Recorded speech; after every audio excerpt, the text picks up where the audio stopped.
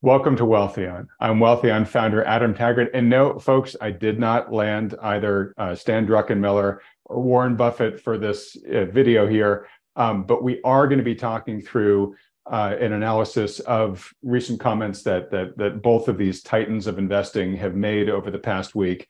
I'm joined today, as usual, at the end of the week by the lead partners from New Harbor Financial, one of the endorsed advisory firms by Wealthion.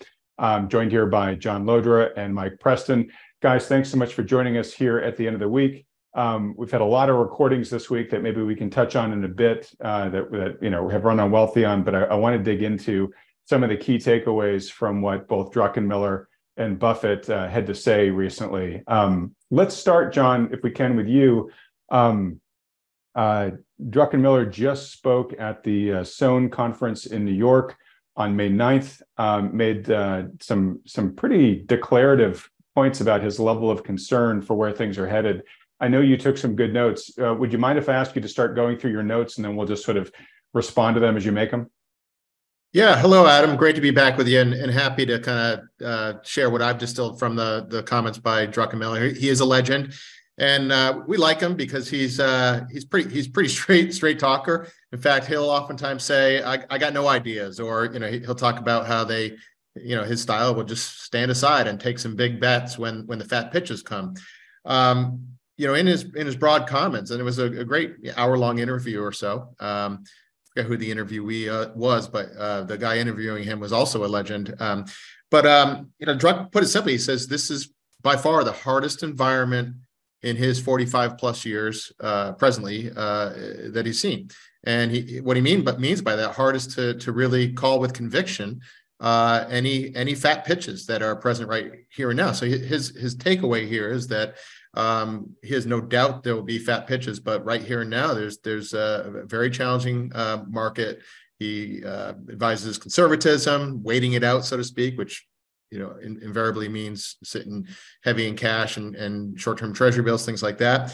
But he's a historian of markets, not only his 45 years, but he goes back throughout history and studies markets. He said, what is pretty clear, and this may sound like, obvious stuff, but what is very clear is the worst economic outcomes follow asset bubbles. And he said the asset bubble that we have been in and are still in is the worst, not only in his 45 years of investing, but in all the asset bubbles he studied over history. Worst meaning the most extreme. And again, it's pretty clear from history that the worst economic outcomes follow those kinds of environments. He made reference to every time that interest rates got below 2%, that they ultimately are followed by very, very bad economic outcomes. And this goes back 500 years. There was a reference to a book by, who was it? Chancellor. And it goes back over 500 years of studying interest rates. Basically, he's highly critical of the Fed, like we and others, I think rightly should be. He said, look, I'm shocked that the Fed kept the pedal to the metal in the wake of the COVID response, as Dogecoin and other speculative assets were going through the moon, stocks were reaching all-time highs. He's just shocked at how late to the tightening game the Fed was, and then slammed on the brakes like no time in history. Basically, he's pretty emphatic that he sees very little likelihood of a soft landing. He's very firmly of the mind that we're going to see a hard landing, which he defines as a drop in 20+% drop in corporate profits, and he emphasized the plus there. So he sees a very steep drop in corporate profits. He sees unemployment rate going above 5% from its current 3.4 or wherever it is.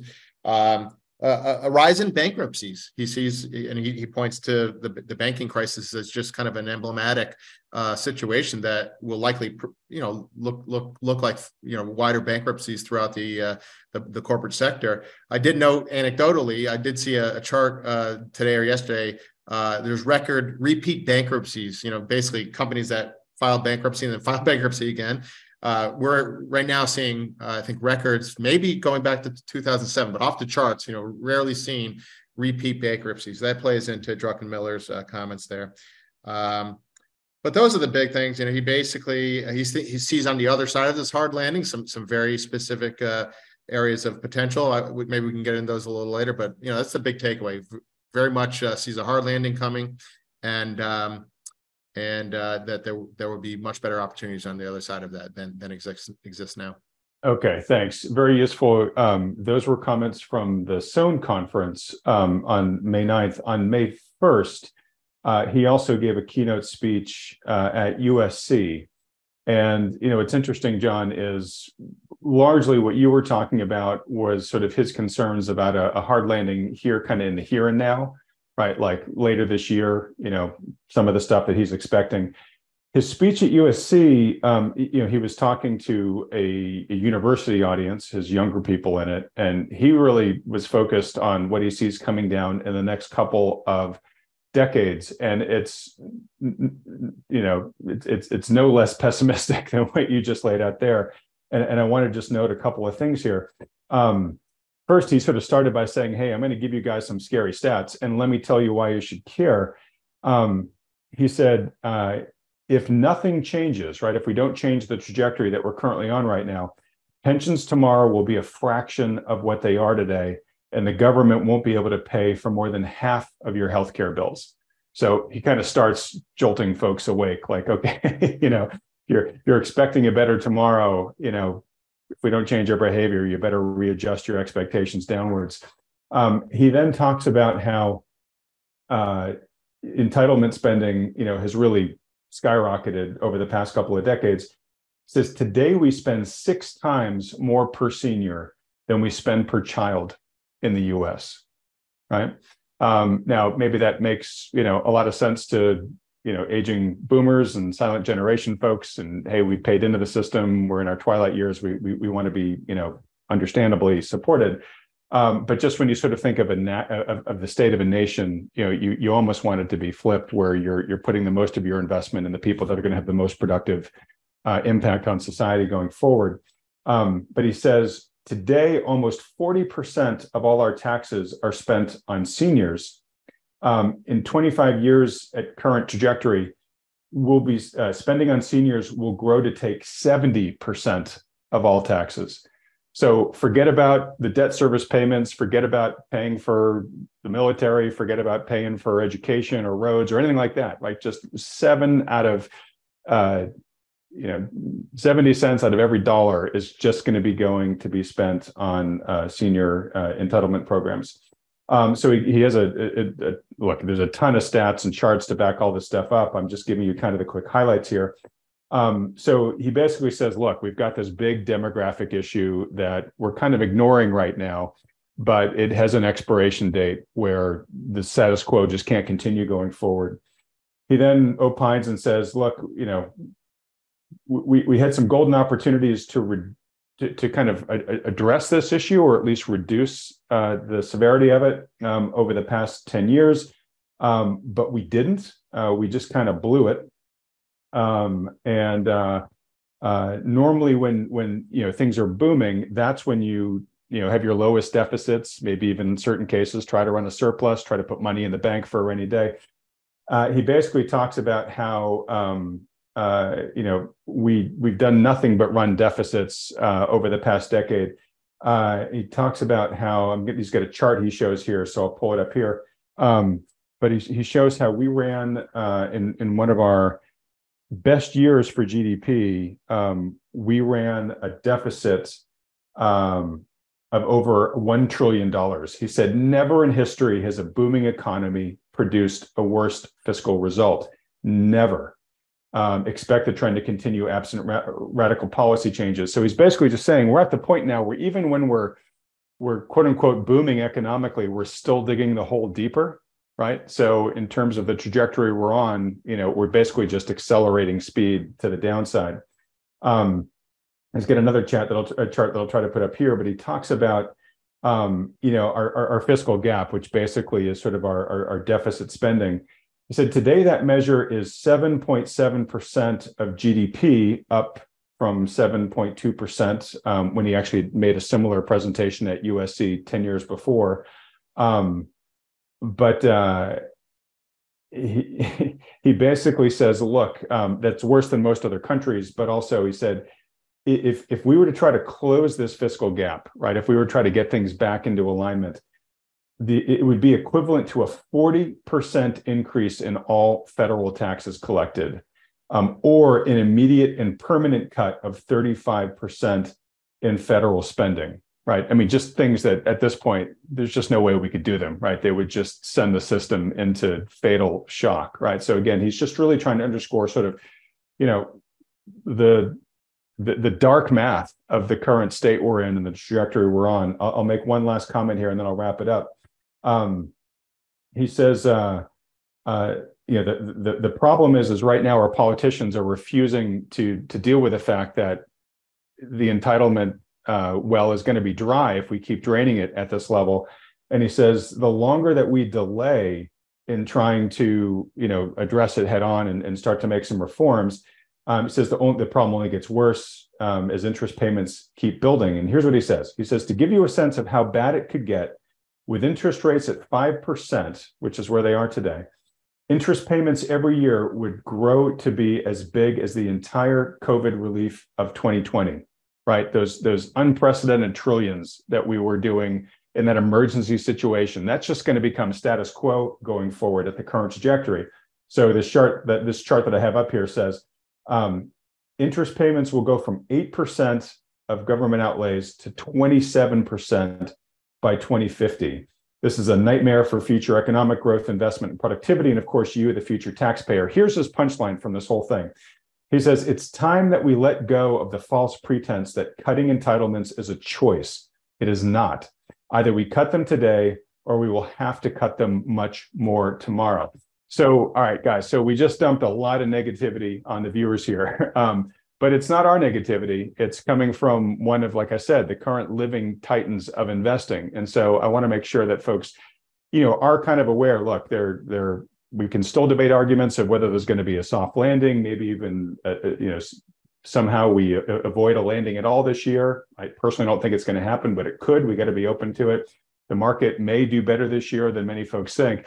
But there's a lot of just big issues here that have to challenge folks' blind optimism in the system. And because of how serious they are, how steeped in data they are, and how they're being brought to us by, such a credible guy like Stan Druckenmiller, is the average investor just has to ask themselves, okay, what should I be doing today to prepare for this type of future if it indeed unfolds?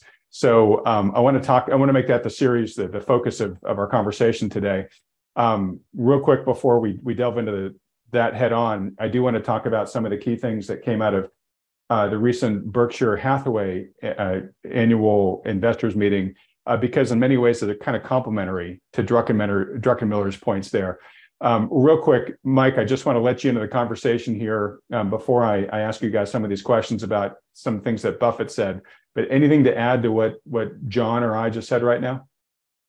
Well, a couple things jumped off the page at me here, Adam, as I'm listening to you guys and taking a look at my notes. Well, first of all, on your last point there about entitlements, I know it's cynical, but given the choice between cutting entitlements now and cutting them a lot more later, which do you think our policymakers will choose? Sadly, I say let's keep talking about it. Let's try to get some awareness over the problem, but I fear that it's going to be the latter path that they take. They're going to cut them a lot more later, potentially, under duress or under emergency conditions, or they're going to think that they can use the old trick of just printing more money to pay for them. That's worked so long. So, why not continue to try them? It's a pretty dire circumstance overall. And I know that our talk is pretty negative, but it's because the backdrop is pretty negative. Just look at what Stan Druckenmiller said, like John cited him as saying that we're in the worst bubble in history.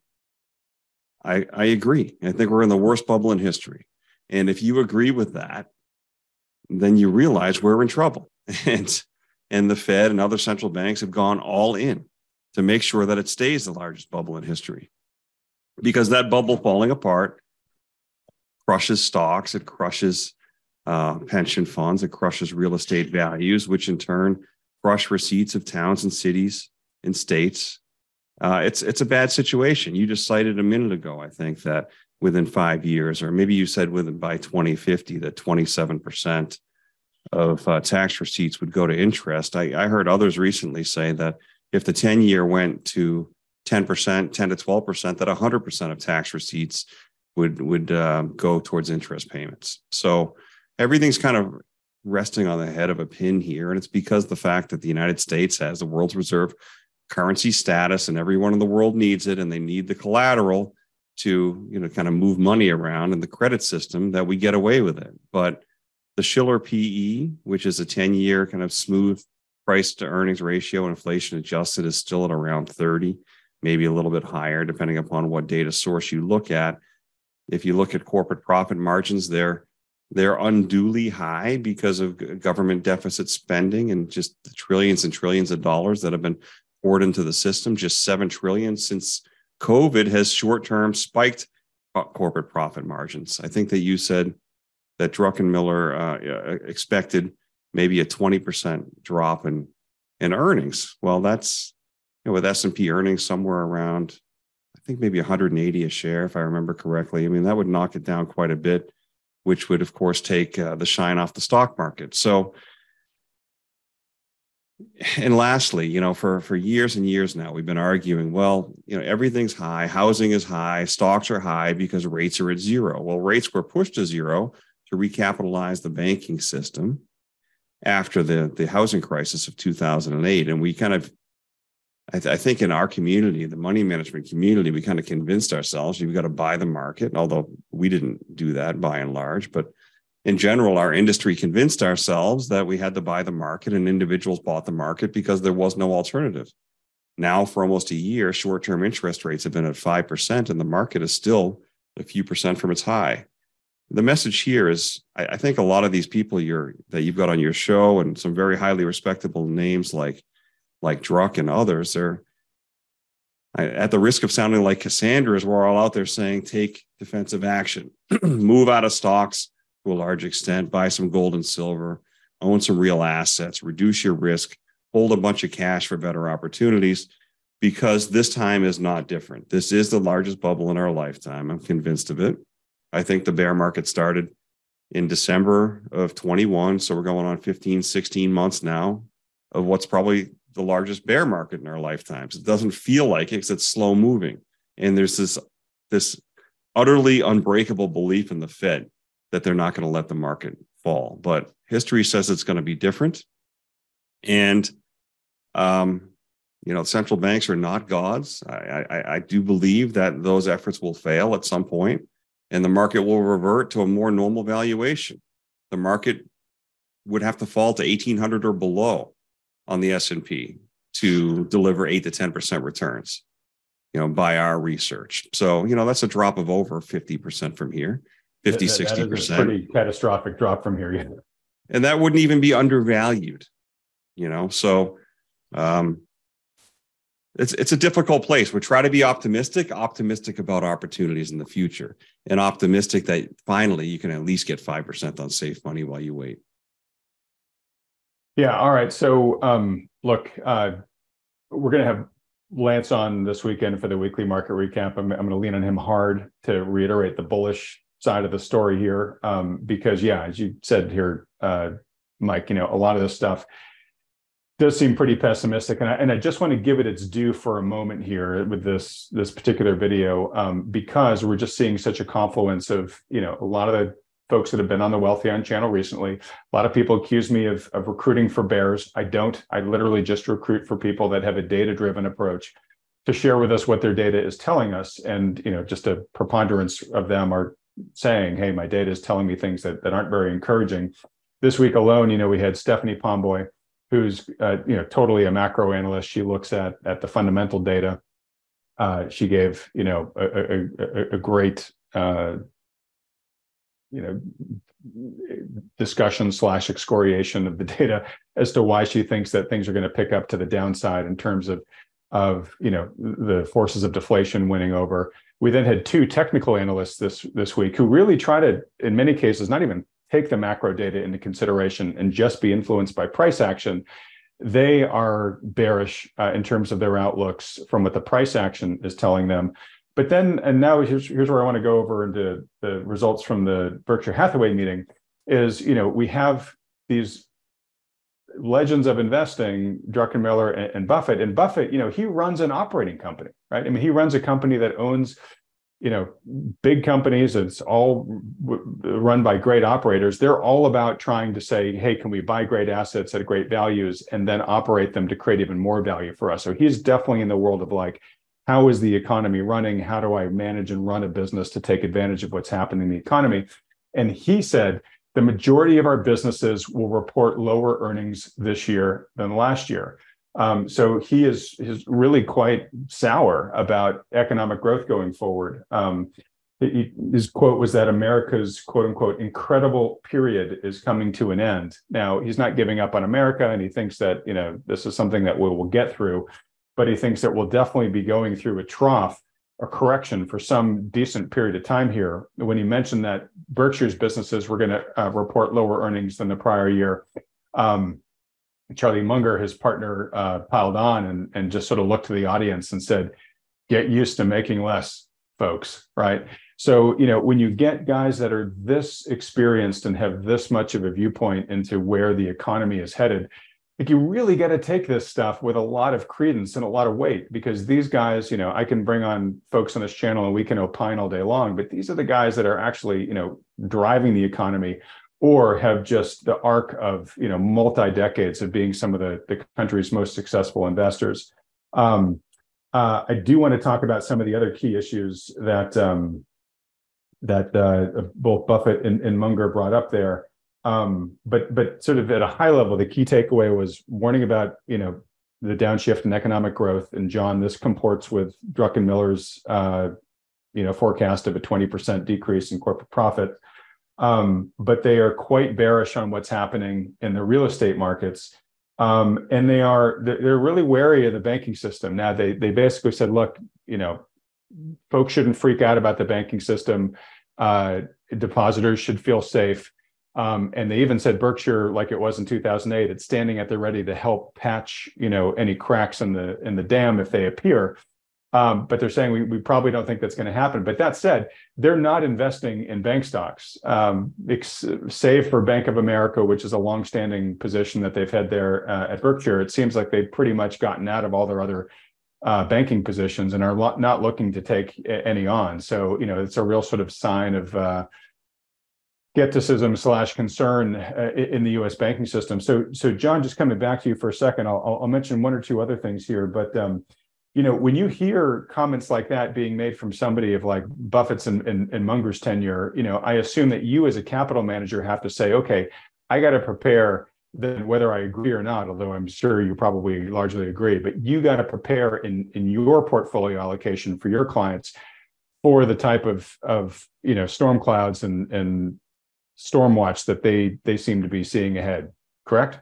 Absolutely. That's, we're not in this for sport. We work with real people who the money that they entrust to us is oftentimes the entirety of their life's work. And it's real important stuff. I want to be really clear though, like, and Mike touched upon this, and I'll just expound on it. The optimism that we ultimately have is by knowing that we and investors in general have the choice as to how to position assets. And, the reason why all these things we just talked about are concerning is put that next to where assets are valued. Therein lies the concern. Assets are valued in such a way that aren't discounting these problems, right? We could argue that if stocks were priced low enough, all these problems would be, irrelevant from an investment standpoint, because, even in bad situations, investments can do well if they're priced properly. So I just want to be very, very clear. We are ultimately optimistic in that we think ultimately the price will, broadly speaking, get to levels that will, still make investing very productive and rewarding. But it's, we gotta get the market price in a lot of these big structural things that are not currently priced in. Absolutely. That's what keeps us. Mike and I are technicians, technical analysts at heart as well. I just earlier this week I attended a conference, the name National Association of Active Investment Managers. It was a great conference. There was a healthy exchange of tactics, ideas, and one of the key speakers was Tony Dwyer, the chief market strategist from Canaccord Genuity, and he put it like this: like, wow, I've never seen the fundamental case and the technical case be more at odds. And because there's plenty of bullish technical stuff out there. I mean, you look at the S&P or look at the NASDAQ, forget about price to earnings multiples and stuff like that. The price action is very bullish. It's very bullish. Even the S&P, we've broken out of a downtrend, and we're, the 50 days above the 200-day, a lot of classic technical indicators, you can make a bullish read on them. But when you overlay the reality of the fundamental backdrop and earnings, it's kind of like, well, how reliable are you willing to take these indicators as? Because the fundamental case is very, very dark. And Tony Dwyer, the speaker there, said, look, someone's gonna fail miserably here, and he leaned very heavily towards the fundamental case being right. I wanted to share a quick chart here, just to if I could, just to kind of we're lucky to have Michael Kantorowicz on your program several weeks ago, and he talked about the HOPE framework. And I know the jobless claims numbers are starting to come through here for that E. And I found a chart today that got to that. Let me just find that and pull that up. Bear with me here, because I think it really starts to put things in perspective, at least on that component. Yeah, and while you're looking for it, when you say that the jobless claims numbers are beginning to come through for the E, Michael Kantorowicz's HOPE framework says that there's a progression that history shows you follow when you fall into recession or recover from one, and the acronym for the progression spells HOPE. That E, the E in HOPE, the last phase of the progression, going into recession, is that employment starts weakening, and that's been kind of the rock solid bulwark against recession to date. But now with some revised data that's been coming out, and then these most recent jobless claims data that John's talking about that just got announced today, it all of a sudden shows that employment is beginning to really weaken in a noticeable way here. Still very early on, but it's the strength that we've seen seems to be ebbing and beginning to maybe ebb relatively quickly. So take it away, John. Yeah, so hopefully you can see this chart, and I apologize if I was, had it over your face as you were talking. But this is, I want to give proper credit to EPP Research, who pulled this chart together. But it's basically a chart of the 6-month annualized growth rate and continuing claims. And you can see a very strong spike here. Historically, the average recession start is when that hits 25% year over year, or 6 months annualized growth rate. We're at 40, almost 42%. You can see, just one of many indicators, but it's a very, you look at the history of this thing, and it's very, very highly correlated with recessionary periods. But yeah, the fundamental case, and again, I just want to emphasize, it's all about price. If stocks were 30, 40, 50% lower, price lower than here, we wouldn't have such concerns, or not nearly as such concerns, because they'd be priced into the market, and they're categorically not right now, is our very strong opinion. Right, and you guys have been warning about that forever. And what's so interesting, again, going back to the Berkshire Hathaway meeting for a second, one of the things that's different about where we find ourselves right now versus, say, the past decade or so, when asset prices had been still very stretched, is there finally is an alternative, right? So with interest rates as high as they are, over in safe bonds like U.S. Treasuries, there's a place for capital that is uncomfortable to go park itself in safety and actually get paid something material. And actually now, as of like this week, with the latest CPI data, you're actually getting a real return, sitting in T-bills right now, right? Which hasn't been the case for an awfully long time. And there was a stat. Let's see if I can find it here from the Berkshire meeting. Oh gosh, it's here somewhere. But it was basically saying that I think Berkshire holds, I think, 130 billion in cash on their balance sheet. I mean, it's just ridiculous. Here we go. Berkshire is set to collect about $5 billion in interest from its roughly $130 billion in cash and treasury bills this year. That's a lot of money, folks. I mean, just get a free $5 billion for just sitting there in T-bills isn't so bad. But what's crazy is just a few years ago, that same return was about 50 million, right? So given where interest rates have gone, they've gone from getting a relatively paltry 50 million on their 100+ billion in cash to now 5 billion, which is really meaningful. So of course, if you can do that, one of the things that Buffett and Munger talk a lot about is, hey, we're not making any acquisitions right now because we just can't find something we're excited enough to buy at today's current valuations. And so they're just going to park there in bonds, right? So, that's really going to be a deterrent of capital flooding into the equity markets. And to be honest, it's going to be like a vacuum of money coming out of the equity markets as people if they increasingly continue to get concerned about the macroeconomic picture and just want to sit on the sidelines in safety. And like I said, for 2009 through 2021, you couldn't really do that. If you sat on the sidelines, your cash returned you nothing, and it was just getting eroded by loss of purchasing power. So people, felt that they had to chase yield, or even worse, if you were planning to live on a fixed income from the interest of your savings, you couldn't. And so you had, lots of seniors that were getting pushed down on the risk curve and being in assets they never should have been in. And then, of course, we had the correction of 2022, and a lot of seniors just saw their retirement, portfolios, all of a sudden be 20, 25, 30% lower than at the start of the year. And now they're in a really tough position. So point there being, there are dynamics going on here right now where the choices you make with your capital and how you position now are going to be really important. And a lot of these dynamics are going to start impacting asset prices in a way that could very likely, to your point, John, could start beginning to bring down those excessive valuations, right? As more money finally has a safety valve to go to. So maybe I'll ask you, John, and then Mike will go to you real quickly.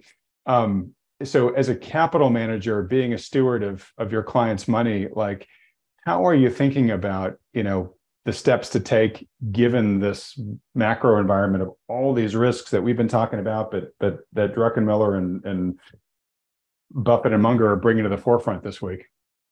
Yeah, well, the first thing is we have a deep toolkit, and we like to use the analogy of football as how we position. The first thing to determine is, should we be on offense or defense? And there's shades of gray to that, of course. It's not a light switch kind of thing. But even within that context, let's say we're on offense, right? Let's say we get a pullback in the market, even a modest one. Any coach on a football squad or a football team, and I'm talking American football here, is going to call some plays, right? And they're going to run the plays that make sense for where they are on the field. If they're on the field with their backs to their own goal line, they're going to run different plays than if they're knocking at the opponent's goal line. And that's kind of, how valuations come in, the notion of, hey, are we still richly valued, but we got a short-term pullback and we want to add some exposure. We have tools like options that we can use, covered calls and protective puts, to basically allow us to toe dip in or put meaningful long positions on, even if we're nowhere near what we might consider fair value. But it's got to be a combination of some retreat and some moderation of those factors and some of the technicals. But we also look at things, and Druck talked about this, even in the period of 66 to 82, the market went nowhere or thereabouts. But he said there was, certainly bull markets along the way, but it's also about sector rotation, picking those sectors. So we use tools like relative strength, where we systematically sort through and compare every sector and every geography against each other, and can glean out those areas that, even in an otherwise tricky market, are exhibiting relative strength and outperformance, or at least greater resilience on the downside as compared to others. So this whole toolkit we bring together to, try to, again, define what team is on the field, but then, making sure we have the right players on the field within that regime. And I'm Great. sure And let me clarify something there. So you guys, obviously, I would say probably more than the average financial advisor out there, right, are eyes wide open about the risks that we've been talking about here, and are taking largely a defensive stance in this type of market, right? You're nodding as I'm saying this. But what you're not doing is saying, oh, we just recommend, being 100% in cash and just sitting here doing nothing. I know you guys hold a pretty healthy cash balance right now, but what you're sort of saying there is for the type of market that we are highly likely to go into, yes, you've got to be defensive, but you need to still see how the game is being played. And as you talked about things like sector rotation and whatnot, it's a matter of saying, okay, great. Well, how can we play in this market while protecting enough of our downside risk, either by having a higher cash allocation and or using, options for hedging for downside protection, stuff like that. It's really, kind of, I don't want to change the analogy to a dance, but it's really, you're trying to figure out, how to dance with this market we have, or maybe how to play football with the market we have. What I want to underscore for folks is that you're not just saying, oh, just don't play the game, right? I mean, that might be better than going all in speculative assets while valuation is still super high. But the way to build wealth over time is to be prudently active as conditions merit in this market, rather than just a head in the sand approach, is what I'm trying to clarify for folks here. Yeah, and I'll let Mike. Mike can certainly expound on that. We together and our team, work really hard to, work through our investment committee. But Mike, why don't you come on in here and share a little bit about how we look at that and some of the things that are on our radar. Yeah, like you just said, Adam. If the choice is between fully invested in equities and fully invested in cash, I'd say all day long, choose fully invested in cash. So no, we're not saying don't play the game, and we're not saying go all to cash. However, we do talk to a number of people that are all in cash, and I've got to say that's not a terrible thing for the very short term. Right. If in doubt, if you just don't know what to do. Yeah. Yeah. But it's not a long-term wealth building strategy either. So, Exactly. It's not a long-term wealth building strategy, but it's not terrible given the other choices for right now. But we're not allocated 100% to cash. And like John said, we have a lot of different tools that we can use. I think that our best success is going to come from layering into the market, which we believe is in a historic bear market, slowly with different tranches and with hedges attached to them. So we're currently only about 5 to 10% net exposed to the stock market right here. And we have close to 50% short-term cash equivalents. We might add 10 or 15% down at 35 or 3,600 on the S&P. We might double that slice to another 20% down at 3,200, something like that, if we fell quickly. Each of those would be attached to hedges, each of which we would be looking to trade in and out of as the market worked its way lower. Here's the problem. The market could reach 3,200 and then crash to 1,600 right after that and still not be woefully undervalued. That's the type of market that we're in. All of these things are possibilities.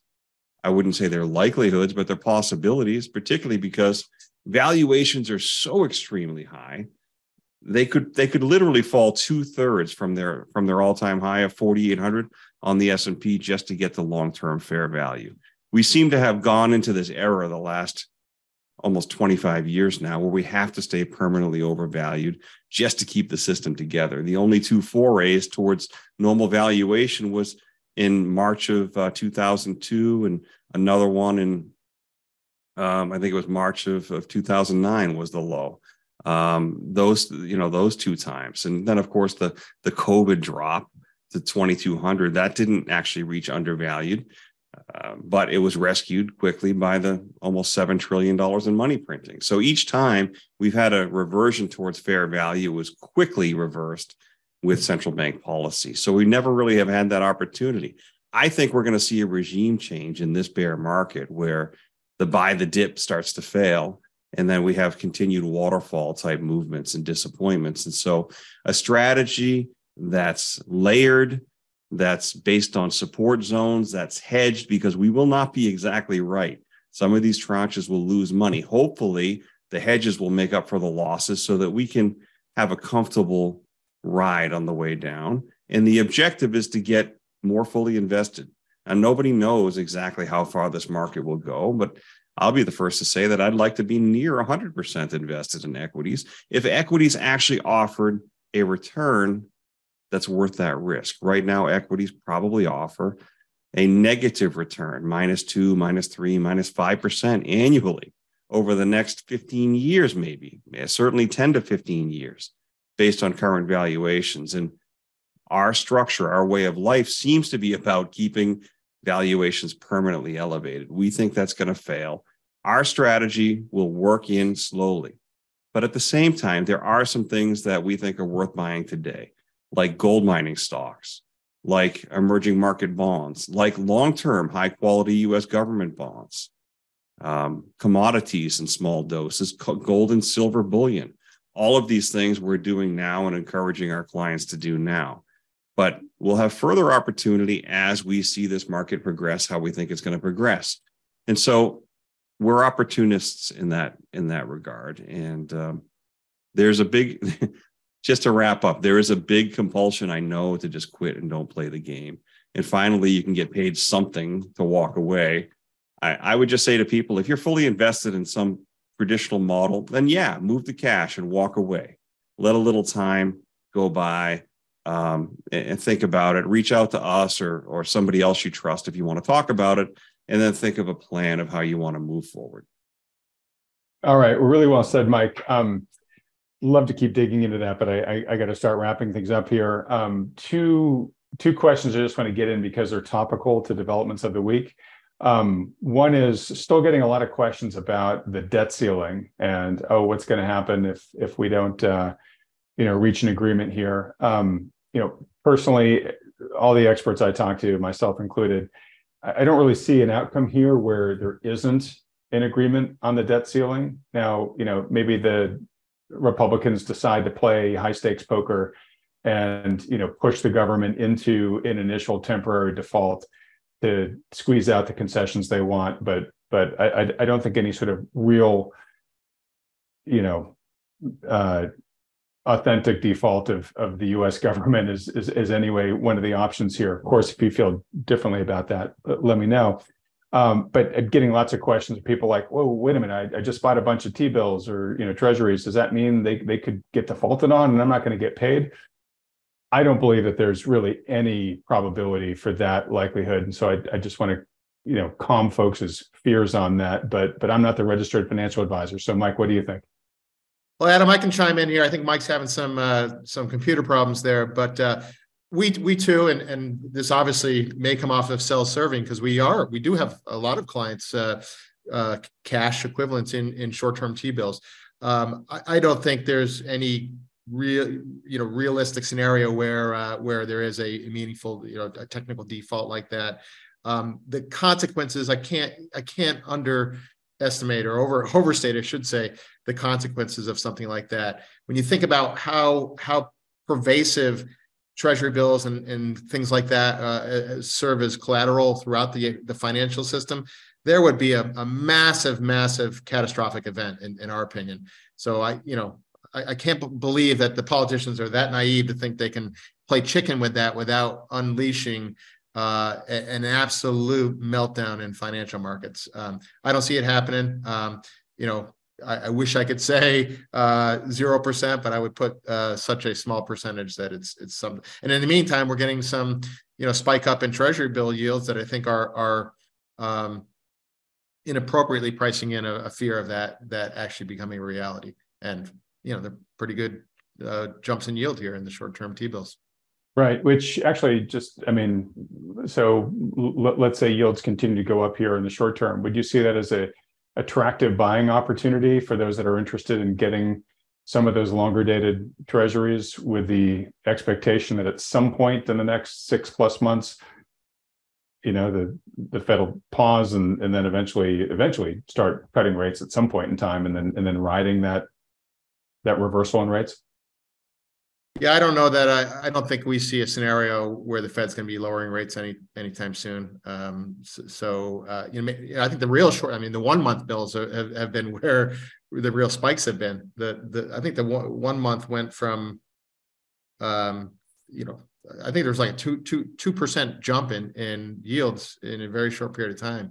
Yeah, although that came after the 1 year took a nosedive too. I mean, yes, it's exactly really been right. just getting winged around. Yeah. Yeah.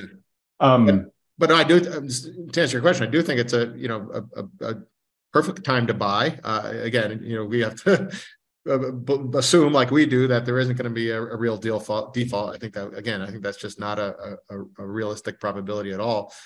So yeah, I mean, this little uptick in yields, I think, is just added yield to folks holding short-term T-bills. Okay. All right. And Mike, good to see you back on here. You're zooming out there just for a moment. The other topical question is, so we got the latest inflation report. We got the April inflation readout for this month a couple of days ago, and or 2 days ago, and came in at headline CPI came in at 4.9%, which is below the 5% from the month before. But also importantly, it was actually below just about all of the expectations from the major banks and analysts. So it was a little bit of a surprise to the downside, very little bit, but still just a very little surprise to the downside. What's interesting is maybe it's happening with a little bit of a delay, but we're seeing a couple interest rate sensitive assets like the precious metals. While we're recording this today, I think silver was down 5%. So we're seeing some reaction to that. So just real quick, I wanted to give you a chance to opine on anything about this new inflation data point. Well, isn't it funny that we think that 4.9% inflation is a positive surprise? We've just lived through 10 years where inflation was sitting at zero. It was actually deflation we were worried about. And right. The Fed said sorry to interrupt, but for the folks that are going to scream at us in the comments, officially reported inflation. Yeah, exactly. Anybody who went and bought stuff in the real world knew that real world price inflation was more. It's kind of funny, though. We were at, near zero reported inflation. And the Fed said, oh, we're going to target 2%. We're going to target 2%. And then we went right to 9% overnight, and now we thought that was an overreaction too. And now we're drifting probably back towards 4% long term is probably the new base, maybe high threes, 4%. And you've had a number of guests on your program, I think, that have said that they think that might be the case. So it feels about right. So, that flurry of buying of I bonds, that was good for the first 6 months or so. And inflation kind of shot the moon at 9, but now we're sitting more in the 4s. But that surprise seems to have taken the shine, to use a pun, off gold and silver. Silver, the chart today is taking me aback a little bit, because you're right, it's down 5%. It's taken out the range of the last few weeks. It's a bit concerning at the moment. We'll see what the next day or two brings. Gold is down much more modestly, but silver, which tends to be more volatile, has taken a big breather today. The gold stocks we're still hanging in there okay, with GDX just below 34 at 33.52 right now. So, and gold here closed at 22,020 per ounce. The gold chart is really strong, and even though it's down $16 today, it's still strongly above 2,000 as we speak. Some people that are bearish gold may say on a monthly chart we're putting in a potential triple top. I suppose that's true, and it's all open to interpretation, but I really think that gold is consolidating and will move through this triple top, close above 2,100, and then move towards 2,500. Silver here down $1.20, $1.29, a little bit of a bigger move. We'll see, but it's still above 24.36. Maybe we're just shaking the weak hands out. So we'll see. I don't think that inflation at 4.9 is a positive surprise. Maybe short term the market is positively surprised by it, but I think that we've got proof that the people managing these expectations and the actual results really don't have as much control as we think they have, and maybe we're giving them altogether too much credit. All right. Well, guys, look, thank you so much. We're going to wrap it up time-wise here. John, I'll let you have the last word here. Again, you guys get contacted by folks all day long who are trying to navigate these crazy cross currents going on here. I'm sure you probably got some extra calls this week, both from some of the macro data releases we talked about, but also some of the news, headlines about what Buffett had to say and what Druckenmiller have had to say. What would your general advice be to just regular people that are trying not to become collateral damage in all this? Yeah, first, don't stick your head in the sand. Inactivity in that sense can be very damaging. Talk it out with yourself, with a spouse, a trusted advisor. We're happy to have those conversations. But this is not a time, I think, to just be complacent. Really kind of get in tune with where you are in your life, your financial situation. Are you worried about your job? All the more reason. And this is not just about longer term investing. It's about making sure you have enough emergency funds, and now that cash is paying pretty good, so long as you have in the right places. But why not build up your emergency fund a little bigger than it otherwise might be, right? Don't be trying to put it in the stock market, playing late stage speculative rally here, and build up that emergency. If you're worried about your job security, things like that. These are the kind of financial planning kind of conversations we have with clients that go beyond just the day-to-day investment management that we do with them. And it really underscores that this is about people's lives here, and money is obviously one very important expression of how they can live their lives, but it all comes back to the person, the human. Having those conversations is really important to kind of get unstuck or not be complacent. Great. Yeah, I think the old sort of he who hesitates is lost, right? It's the steps that you take before instability arrives that are the ones that benefit you, right? By the time the crisis has arisen, your option set is dramatically dwindled. And so while we still have time, and the status quo pretty much works the way that it is, and markets are currently hovering where they are valuation wise, the steps that you take now can really have an outsized impact on your future prosperity level. So to your point, John, totally underscore the action oriented element of this. For the vast majority of people who have other things to focus on in the world besides the markets, like their jobs, their families, living life, et cetera, highly recommend that their top priority there is to pick a good guide in helping them decide which steps to take, giving them good advice and then helping them execute on that.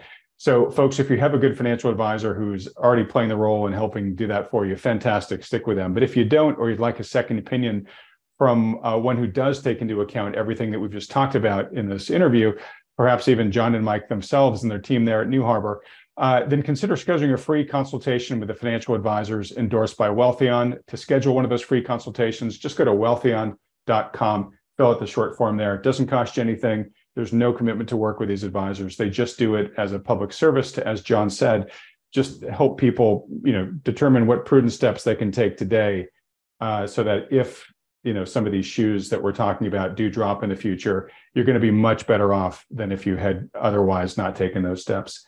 John and Mike, guys, thanks so much again for joining me at the end of the week and for trying out this new little format where we were reacting to the news versus one of the interviews that we normally do. It's just the way things shaked out this week, but I really did enjoy the conversation.